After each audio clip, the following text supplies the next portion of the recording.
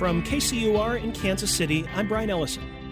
And I'm Mike and Scott from WHYY in Philadelphia. Welcome to America Amplified, Life, Community, and COVID-19. It's a conversation with public radio stations across the country to talk about how the coronavirus is changing our nation.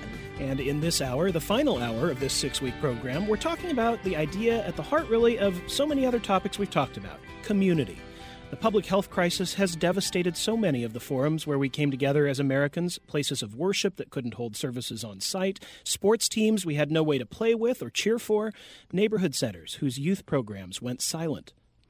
And we want to hear from you. What have you lost in terms of community during this pandemic? How have you managed? Have you found new ways to seek out friendship, camaraderie, and identity? Tweet us at Amplified 2020. Joining us first in this hour is the Reverend Dr. Alan Waller. He's pastor of Enon Tabernacle Baptist Church in Philadelphia. Reverend Waller, thank you so much for joining us. All right, Reverend Waller is apparently not there. We're going to turn instead to another guest, Caitlin Abdulrahman, who is an organizer with On Call Halal. That's a volunteer organization in Kansas City that's been delivering meals to Muslim hospital staff to break the daily fasts required during the holy month of Ramadan. Caitlin, welcome. Thank you so much for having me, Brian. How are you? We're doing great. And Caitlin, tell us about this program. How did it come to be? Sure. So we had several people ready to kind of do a different style of Ramadan activity in a pop-up near 31st and Troost. And that was going to be highlighting halal restaurants. And so obviously you couldn't have all those people coming to that location. So we kind of pivoted towards doing something that would still help those halal restaurants and then also help our front care healthline workers during Ramadan and during the pandemic. And what has this meant to you as a group? Tell us a little bit about sort of the shared feeling in doing this and coming together to do this. Yeah, I think Ramadan is typically a very communal, community-focused time of year for Muslims, and we spend most of our time in community. So this was as close as we could get to like working together towards something that was beneficial and that gave us that sense of community because we were doing it together and engaging as many people as we could. Caitlin, one of the things we're talking about in this hour is the way faith communities have been affected by the restrictions placed on them as part of this public health crisis. And I know here in Kansas City with you, the Muslim community is pretty small in the first place. I'm curious how Muslims have managed to stay connected with each other even as public gatherings have been discouraged or ruled as unsafe. Yeah, it is pretty small, you're right. But we have great leadership in our community here. And I'm really proud of how they've handled it. They not only were they quick to close everything down and follow like the state guidelines and regulations, they were quick to implement alternatives. So we had drive-up iftars, kind of like imagine a drive-in movie theater where you could come and have iftar in a socially distanced space parking lot in your car. And they did the same thing for our Eid prayer, where you drove up and you had your assigned parking spot, and we were able to have that community experience together, but safe. Had to wave at each other through the windows. Exactly. And great.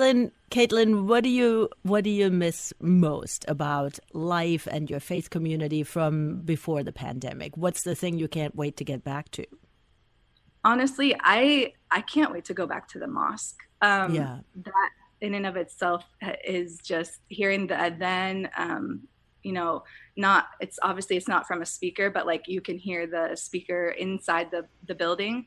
That has such a special feeling that I haven't been able to experience for a while, and I miss that.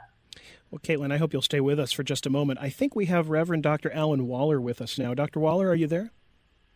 Yes, I am. How are you? Very good. I'm so glad you could join us today. So, as we mentioned, you're the pastor of a Baptist church, a big Baptist church in Philadelphia, but perhaps more importantly in the moment, you've recovered from COVID-19 yourself. How are you doing? I am doing great. Yes, I did test positive, but I was asymptomatic. And so while I was waiting on feeling bad, I never really had any symptoms. And so I really believe the Lord allowed me to get it so that I could speak to some of the problems with the systemic approach to dealing with this, the lack of testing, the lack of understanding, the lack of national leadership, and how that's impacting our community. I understand you were hosting a testing event in connection with your church, and that's how you ended up discovering that you had the virus. That's right. That's right. It was a testing event by the Black Doctors Consortium, and it was only for persons who had symptoms and or had knowingly been exposed to someone who was positive. I simply took the test to model the behavior. You know, people were concerned about the swab going up the nose, and I just did it not because I was symptomatic or because I'd been exposed. I thought I just did it to show that it doesn't hurt. Yeah. And I let them give me the test. And 2 days later, when they came back and said I was positive, I honestly said, I think you got the wrong person, because I had been practicing what I thought was social distancing. And I was so surprised when I found out I was positive. Which I guess makes the point that a lot of congregations have been responding to in abiding by public health restrictions and closing their buildings. You've gone now a few months without having services in your building. I'm curious how your congregation reacted to not being able to come together. Well, obviously, we would rather be together, but they reacted in a very mature way.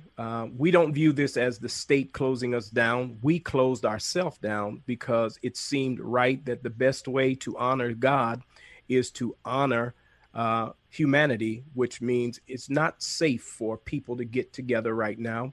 So there was not a lot of pushback, and we've just switched to a Zoom platform, Facebook Live platform. And we've actually really enjoyed this season. Now, we can't do this forever, but right now we are experiencing a lot of joy and creative community. And Reverend, this has been a time of high stress since March. And right now there is another gigantic stressor going on with the protests we're seeing and the police violence we've been seeing in the last, I'm just wondering, how is your congregation reacting to that, and how are you staying in touch with them? Because I'm thinking usually you would do that in church with your presence and with your words. So how do you do that now? Well, you're going in and so hopefully you can hear me. We can hear you. Okay, good. Well, we are addressing this issue head on. We're using all of our social media platform to, number one, inform and encourage our community. Right now it is devastating to think that we still have to have this conversation. I am 56 years old. I'm a Black man, and I'm sick of having to have this conversation about how our lives matter.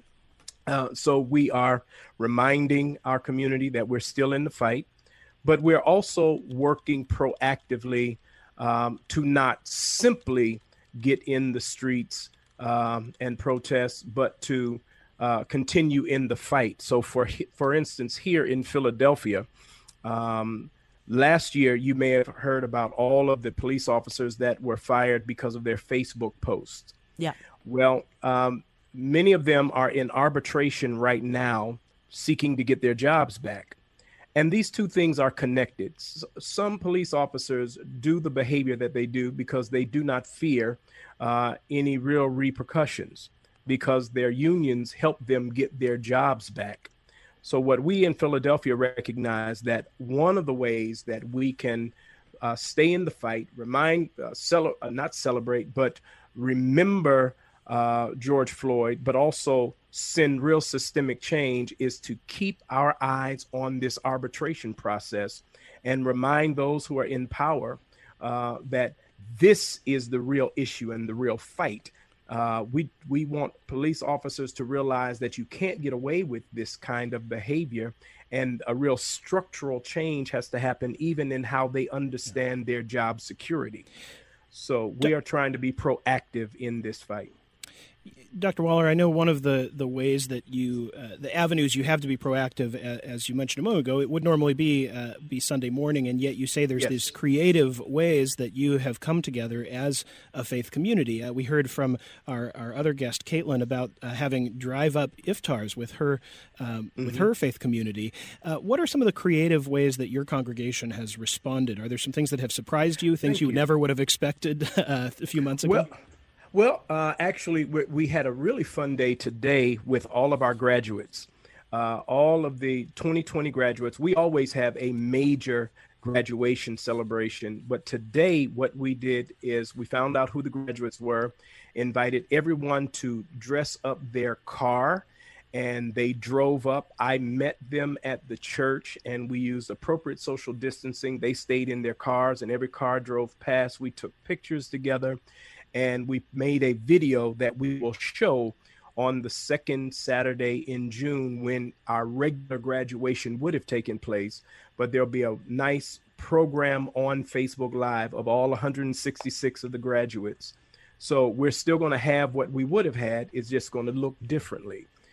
It was so exciting today to see everyone drive up in their cars. These cars were decorated, and the graduate was in the car with their parents and the people they could be with. And they drove up to the church. We set up speakers and music. They drove past. We did videos, took pictures, and we will make that into a nice movie and show that to the world on June the 13th.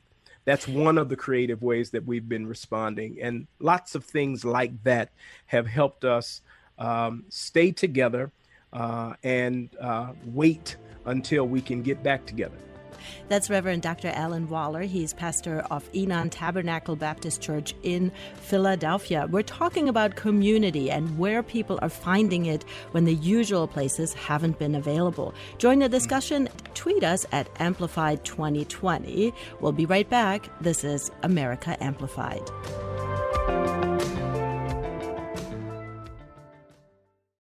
Welcome back from WHYY in Philadelphia. I'm Maiken Scott. And I'm Brian Ellison at KCUR in Kansas City. This is America Amplified, Life, Community, and COVID-19. We're talking this hour about how we're finding community when so many of the places we used to come together have been closed. From sporting events to art exhibitions, some may feel very different even when they do return. So how are you seeking and finding community during this pandemic? Tweet us at Amplified 2020. Communities that were already marginalized have faced additional challenges in these months, some more than others, especially this week. Teenagers have always sought their own ways of connecting with each other, and a few, from Alaska to Minneapolis, have shared with us how they've been finding community at home and by going out to demonstrate.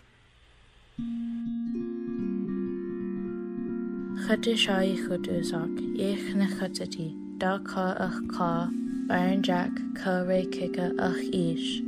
Hi, my name is Jordan Bennett, and I'm 14 years old, and I live in Juneau, Alaska. I'm Tlingit Hawaiian and Tsimshian. My family can be very complicated. I have 9 siblings, but most of them are my stepbrothers and sisters. My clan is Kiksadi, known as Raven Frog. Love is strong. It grows every day, even when we can't see it. So my community is strong with love and Alaska Natives. Hello, my name is Jalen Martin. My Tlingit name is Kochtahoon. I am 14 years old. I live in Juneau, Alaska, and this is my quarantine diary.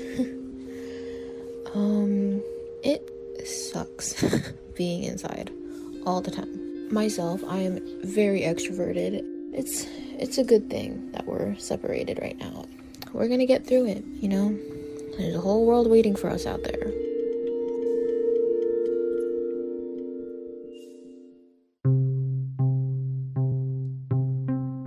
I'm Ambrose Hayward, a 16-year-old from Minneapolis, Minnesota. I was a part of the second and third day of the George Floyd protests. There's just a sense of anger in the air. Everyone's angry that this happens, and everyone is so desperate for change. On the first hand, I'm really proud and happy for this community and the way we've unified and come together to fight for George Floyd's cause and to fight for his justice. I think that it really shows who we are as a community and shows that we're not going to let stuff like this slide. My name's Nagash Kuth. I'm 15 years old. I'm from the inner city, Minneapolis, Minnesota. Life has been crazy this week, and I've been witnessing some things that I never thought I'd witness before. Our city is tearing things up. We've lost other black people in our community at the hands of police brutality. Jamar Clark, Philando Castile, and I've done what I had to do as an adolescent to take to the streets. I'm now admin to a group that started Tuesday morning. We are a group of 26 kids from all over Minnesota who know that we need to make a change if we want to grow up in a city where stuff like this isn't allowable. And I think it's pretty, remarkable that kids like us, we see the future. We're looking at the bigger picture here. That audio diary came to us from our coordinating producer, Andrea Tudhope. And we're joined now by someone whose full-time job has been seeking to strengthen community among and promote healing from trauma among Black, Indigenous, and people of color in the Twin Cities of Minneapolis and St. Paul. Dr. Joy Lewis is founder of the Healing Justice Foundation. Dr. Lewis, thanks so much for being with us. Thank you.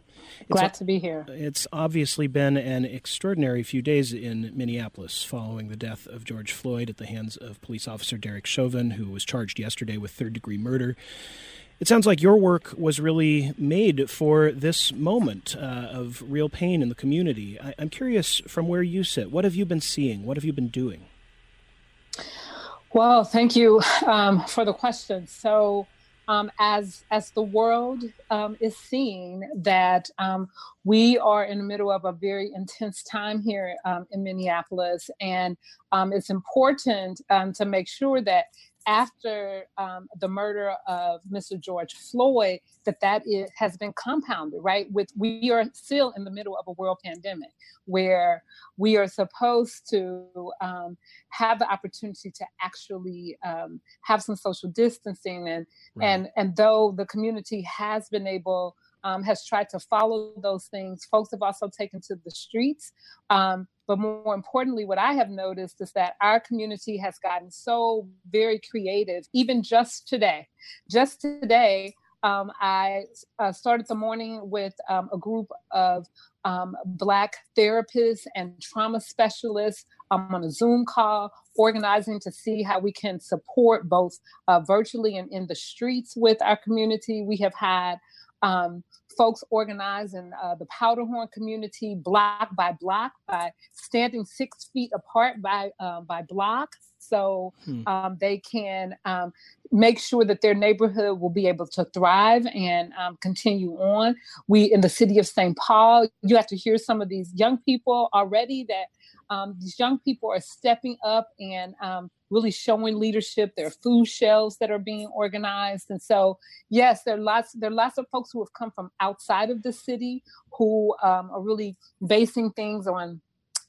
from white supremacy and white anarchists who are agitating. And so as a community, what we're doing, people are showing up as artists, as community healers, and breaking up that spirit. So it's been actually pretty incredible. It sounds like it. And I guess I have to think even before this week's events, COVID-19 was causing trauma of its own. Besides the health threat and the pandemic, you had the shutdowns and the closings. How has that affected your community?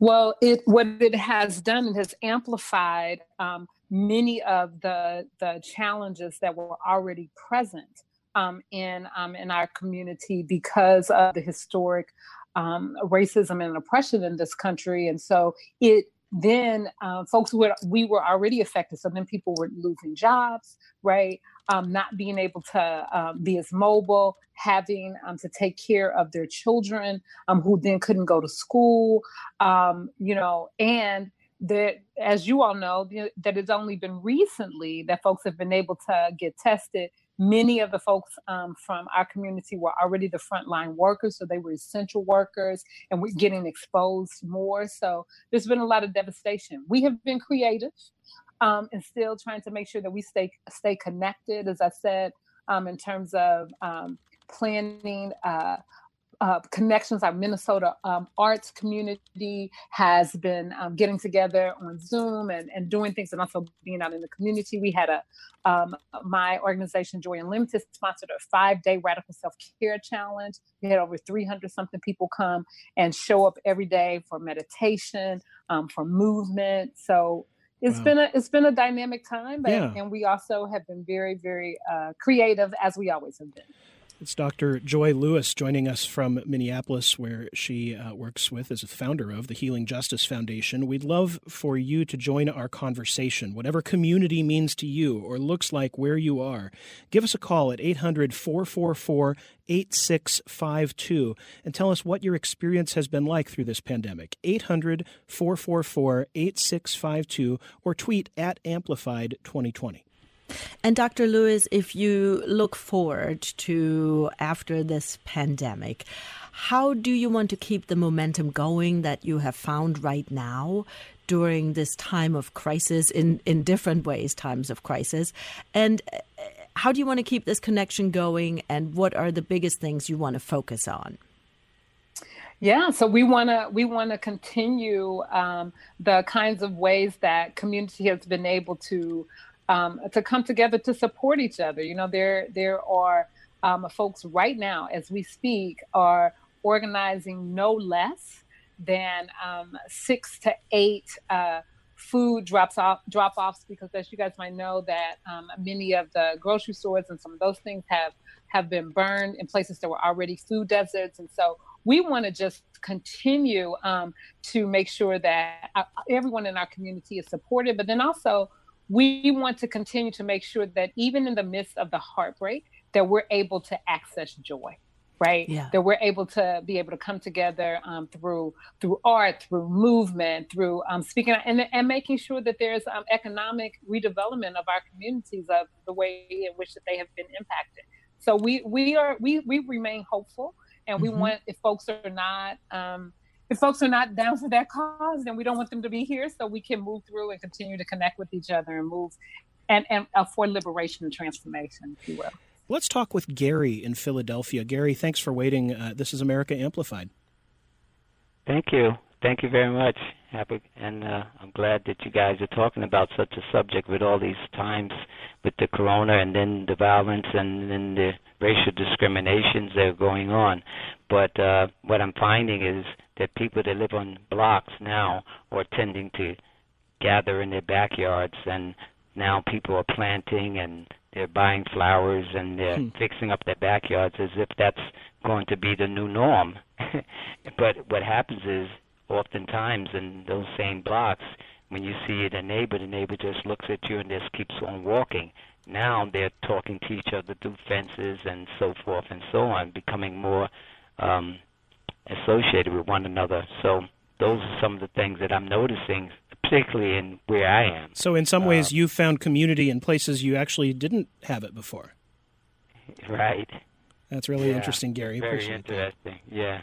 Yeah, I'm seeing that. I'm seeing that too. Is that neighbors, masks on and all, are talking more to each other, which has been reassuring and nice to see. I want to bring in another guest who has seen a big shift in how she brings people together. That's Maria Goodbreak. She is in Kansas City, and she runs Global FC. Hi, Maria. Hi there. Can you hear me? Maria. Sorry. Hi, Maria. How are you? I'm doing well. How are you? Good. Sorry, our connection was a little shaky, but I hope it will hold up for us. So tell me about Global FC. It connects refugee youth in your area for opportunities to play soccer. So what's happening with that right now? Yes, the population we serve is the immigrant refugee youth. Global FC was, in response to the hysteria that hit our nation and globally around the resettlement issue. And we saw that there was a lack of actual action happening in the local community. And as I came to Kansas City, I saw that as an opportunity. So we saw that soccer was a vehicle that we can engage this vulnerable You know what, population. Maria, I'm so sorry. Let's try to fix our connection with you because it's really hard to hear you and I don't want to miss what you're saying. So let's try that again. Brian, do we have a caller we could take? We do. In fact, let's talk to Stephanie in Atlanta. Stephanie, thanks so much for joining us.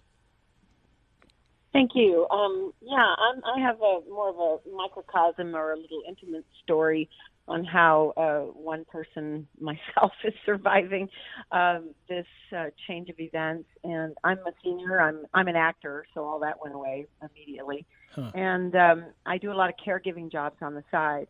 And I have a little 6-year-old boy. I was already picking him up a couple days a week, and I ended up homeschooling him the last couple of months. And now it's us. That's my community. His parents and him and me. They have 2 little dogs. And I still have a couple of dog walking clients, and everybody's on board. I take the little boy with me. We don't go inside anyone's houses. These dogs mean so much to him. They're puppies. They're young. He's only 6. He throws his arms around them. And I know that because he hasn't seen any friends for a couple of months, that these dogs are the world to him. Mom is on board. She's letting me adopt. I had already planned to adopt a dog this summer, and I'll be bringing that dog to work with me. So he'll get another new friend soon. And for us, that's how we're going to survive this summer. Stephanie, do you worry about children like this little boy reconnecting with community, with real people once this pandemic is over and we can interact in a more normal way? Not really. He's exceptionally smart, and I do notice though he detaches. Like we've done all the Zoom, everything that his teacher was bravely putting forward, under the circumstances, and he became bored with it by the end. And really, that's not his thing. He wants to be with somebody warm-blooded and right in front that he can wrestle with and giggle and be silly with. And I'm old enough that that's not me, so that's why I think the dogs are really going to be a great remedy.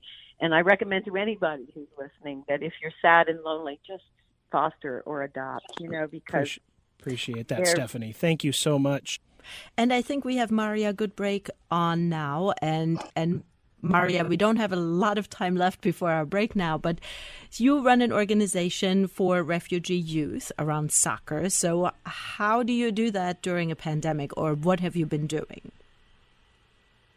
Yeah, I think that one of the advantages that we had was we already functioned as a community, and community was not something we were trying to seek out because of the crisis. It was already who we were and who we already are. We simply had to become a little bit more creative and innovative, not simply reactive to the crisis. And I think one of the powerful ingredients that we had in our community at Global FC is resilience. We already work with a vulnerable community that are absolutely resilient. The refugee population, that word resilience is often used with them. So it wasn't as hard for us to be able to do that, but we just had to be more creative. And some of the ways that we were able to take our education programming to a virtual platform. And that was critical, especially for new American youth who are already so behind in their education. We powerfully locked arms with the districts, the school board, the teachers and the staff to be a bridge between the school and the home through virtual learning. As well as we adopted immediately a food program. Most of the kids we work with rely on 2 meals a day from the schools. And then we ended up so far, and we continue to serve thousands of meals. And one of the themes that I'm seeing in some of the guests is we didn't just create a food program. We actually realized that we had to take the food to the families. So we did drop-offs at the homes, and we continue to do that. The other aspect, yes. Go ahead, Mariah. The other aspect you were saying. The other aspect I think is really critical for the population we serve is the emotional support. Most of the population we serve come from trauma backgrounds. And so living in this isolation can trigger that. So for us to be a guiding voice and emotional support became very key, as well as the family support. Maria, I know you came to America as a refugee yourself from Afghanistan. How did you come to realize that youth need this kind of extra support and community? Absolutely. My family fled during the Soviet invasion. And just like many of the kids that I work with today, we had to go from country to country until we were given a new place of hope and opportunity. And for my family, that was Canada. Several years ago, I was able to come here to Kansas City.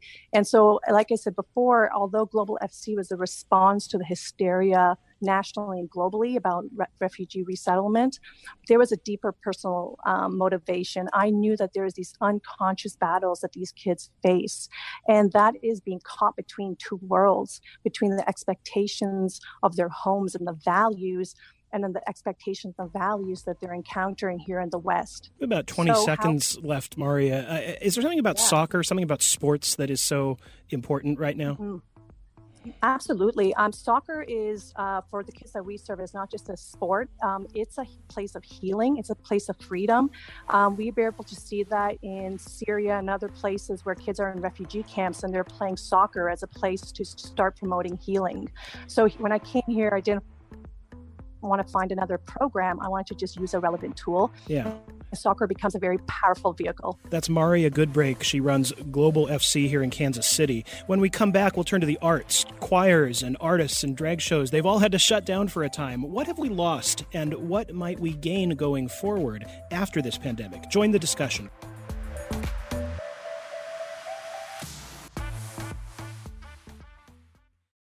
Welcome back. I'm Brian Ellison from KCUR in Kansas City. And I'm Maiken Scott from WHYY in Philadelphia, and this is America Amplified, Life, Community, and COVID-19. We're talking this hour about finding community and how that is different now. There's still time for you to join the conversation. Tweet us at Amplified 2020. Boy Boy is an artist who grew up here in Kansas City, graduated 4 years ago from the Kansas City Art Institute. Since then, they've had exhibitions and put on events from drag shows to theme parties all over town. Boy Boy, welcome to America Amplified. Hi, thank you so much for having me. So glad you could be here. And so we know that the symphony and the opera shut down, the theaters, the Nelson Atkins, the Big Fine Arts Museum here in Kansas City. Tell us about how the pandemic affects your part of the arts world.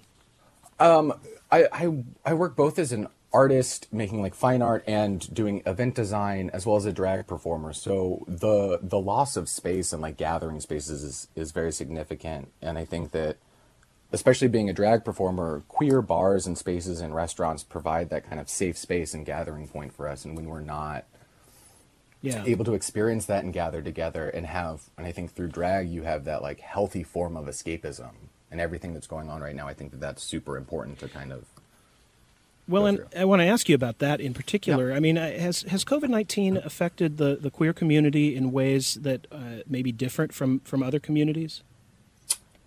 I mean, I would say yes and no. I think that like the idea of like alienating yourself in your own home and not having that kind of gathering point and ways in which we like share experiences. And for an example, Drag Race is a huge thing for the queer community, and gathering at bars or places to watch it together and kind of celebrate, and especially being in Kansas City where we have Widow Von Du, who's from Kansas City, and Crystal Method from Springfield, Missouri, that becomes a gathering point and like the gay Super Bowl, for lack of better words.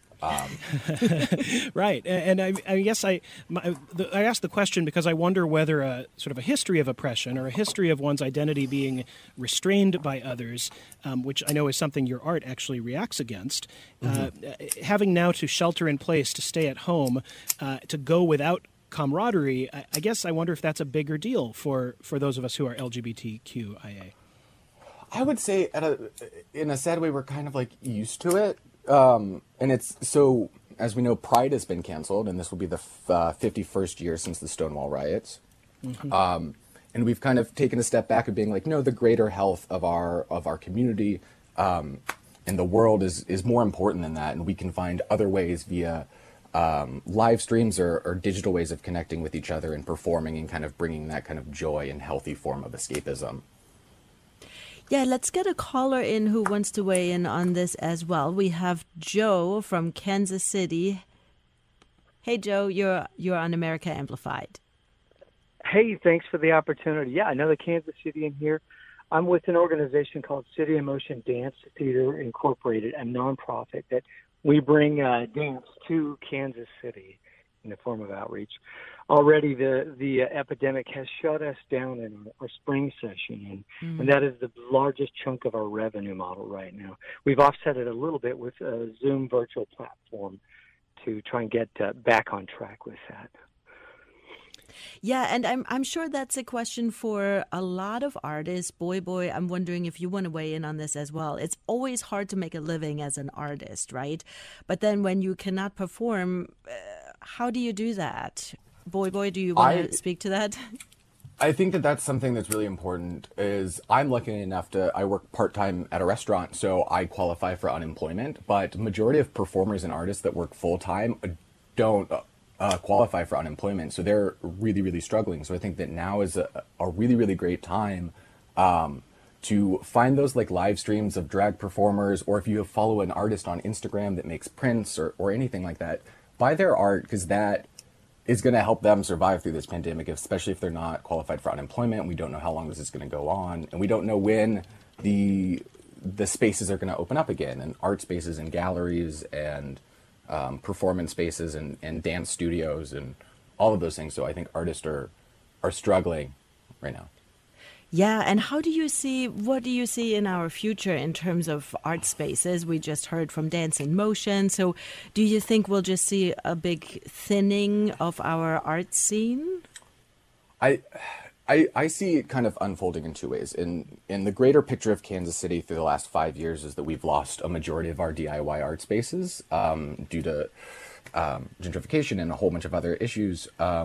So we've already lost a lot of those spaces, and coming back into it is, I think that there's going to be a fear or lack of funding for the arts in that regard, or it's going to flip, and through alienating ourselves in self-quarantine, the drive to rebuild community is going to be even stronger, and we're going to come together and really put more emphasis on ways that we can gather and have these conversations and make art and performance and all those other things. And that's I like that vision. Yeah, I like I do option too. number two. Yeah, so do I. There's still time for you to join the conversation about how you're finding community. Let's talk to Piper in Atlanta. And Piper, you've been hanging with us for a while. Thanks so much. Absolutely. Hey. Yes. How are you finding community? I'm a comedian, and it's been really hard to kind of adjust to the new climate. I think, I do improv and stand-up, and both of those are so community-based. In practicing and performing, so it's been really challenging without performances or open mics or practices, like any of those things. They've all been kind of shut down. So it's been an interesting sort of pivot to how to make that work online. Well, and I guess I wonder, how do you make it work online? I know actually we've talked with Mike and Scott, worked with a local improv troupe in Philadelphia recently and was part of a show, but doing it on Zoom is a little different than having an audience actually making suggestions and, for that matter, laughing, right? Absolutely. I know. So it's very interesting because usually it's such a give and take between the performers and the audience, and it's really funny because even if people are commenting, haha, it's not really the same. That same feeling, and even if they do comment. So it's sort of And Piper, I'm interested in your take, and Boy as well. A lot of performance is based on timing. That was certainly true in this improv performance I was part of. And Piper, you as a comedian, it's all about timing and sort of reacting to what's happening. And it's just not quite possible, is it? Absolutely. I would say it's... Oh, yeah, we've really run into that. Sorry about that. We just try to make each other laugh. I think that's sort of how it's been working for us. And I think overall that's sort of been an okay tactic, but it is hard because you just don't know what the audience is responding to. Go ahead, Boy. It's very surreal, like playing dress up at my house and then performing in front of my phone for like 5 minutes of a number and then just being like, oh, that's done, but not having that kind of like give and take and the smile and like encouragement of the audience. So it feels very, very surreal. And I think that what I miss, and I would assume it's the same thing in the comedy world, where it's like part of what like going and performing is like being backstage, talking with your friends, talking with other performers, performing for other performers, that really kind of gets you going and gets that encouragement of like, I'm doing this for my friends. Like I'm doing this like as a part of a collective group that's trying to make people have fun and enjoy themselves.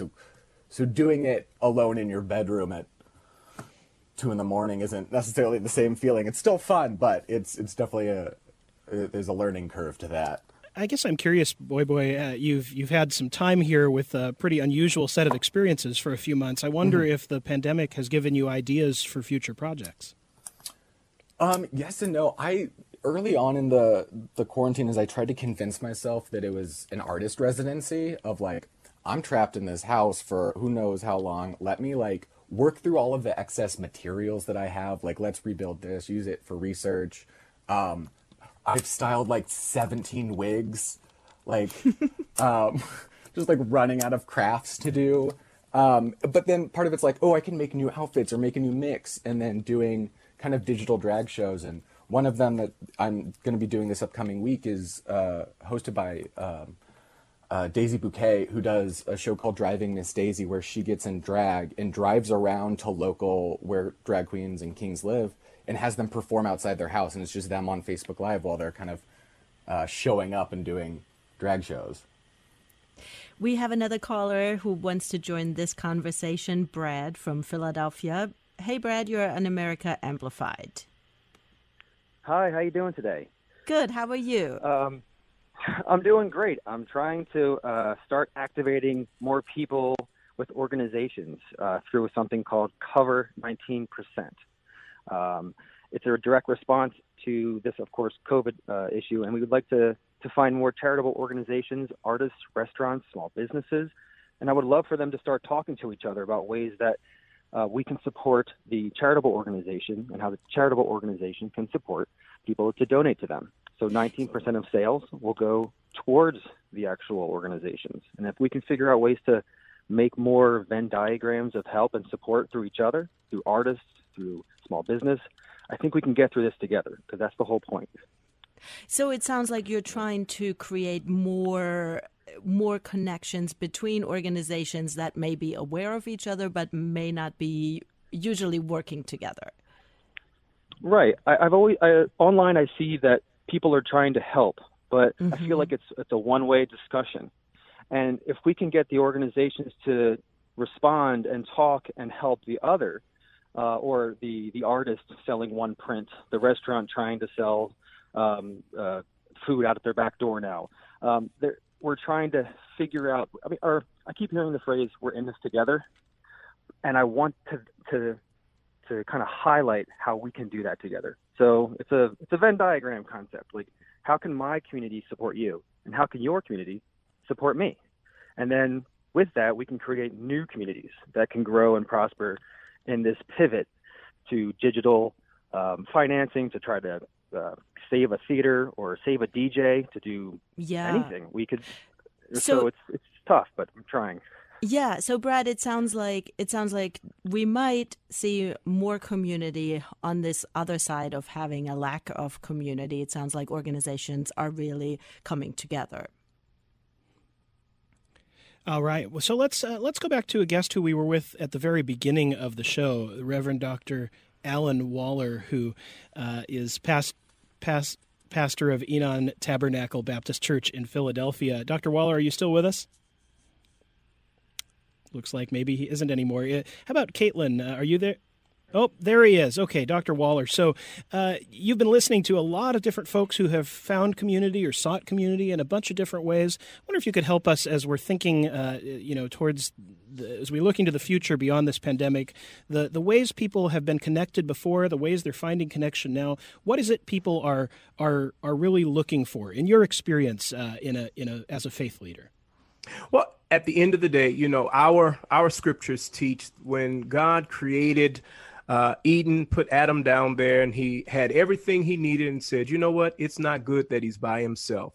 And that was about community. God created us to be in community. And so we need to be in touch. People are looking for connection. And so right now, while the safe thing is to have, I don't like the term social distance, it's physical distance. and we can have social connectedness while we observe physical distance. And so making use of Zoom, making use of Facebook Live, making use of something that the young folk don't know about, the telephone. They are rediscovering it. I remember the phone. Yes, that's right, the telephone, and also wanting. There was an old preacher that used to say, 80% of can't do is don't want to. When you want to do something, you'll find a way to do it. And so if we continue to want to be in community with each other, we can make creative ways of seeing each other, creative ways of communicating. This has been a wonderful time for me to make reconnections. Sometimes life will make you so busy that you're doing a lot of stuff, but not the stuff that matters. And needing to sit down has caused me to think about who really matters, what really matters, and giving my creative juices to figuring out how to connect with that which matters. And I want to ask Caitlin Abdul-Rahman, who is active in the Kansas City Muslim community, really the same question. You mentioned when we spoke to you earlier in this hour how much you wanted to get back to the mosque, but why? What is it that is so important about connecting with other people? So the whole basis of our religion is really community focused, and that connection. There's like a saying or a hadith in Islam. The Prophet Muhammad sallallahu alaihi wasallam, or peace be upon him, said, "The faithful in their love for one another, and in their having mercy for one another, and in their kindness toward one another, are like one body. When a member of it ails, all parts of the body call on one another through sleeplessness and fever." And that just highlights the fact that like we intrinsically need to be together, and that's established in our religion. So we pray together. All of our 5 daily prayers are better prayed in Jama'ah or in a group. So it's just important for us. Yeah, let's get one caller in here. We have Doug from Washington, D.C. Doug, we don't have much time, but welcome to America Amplified.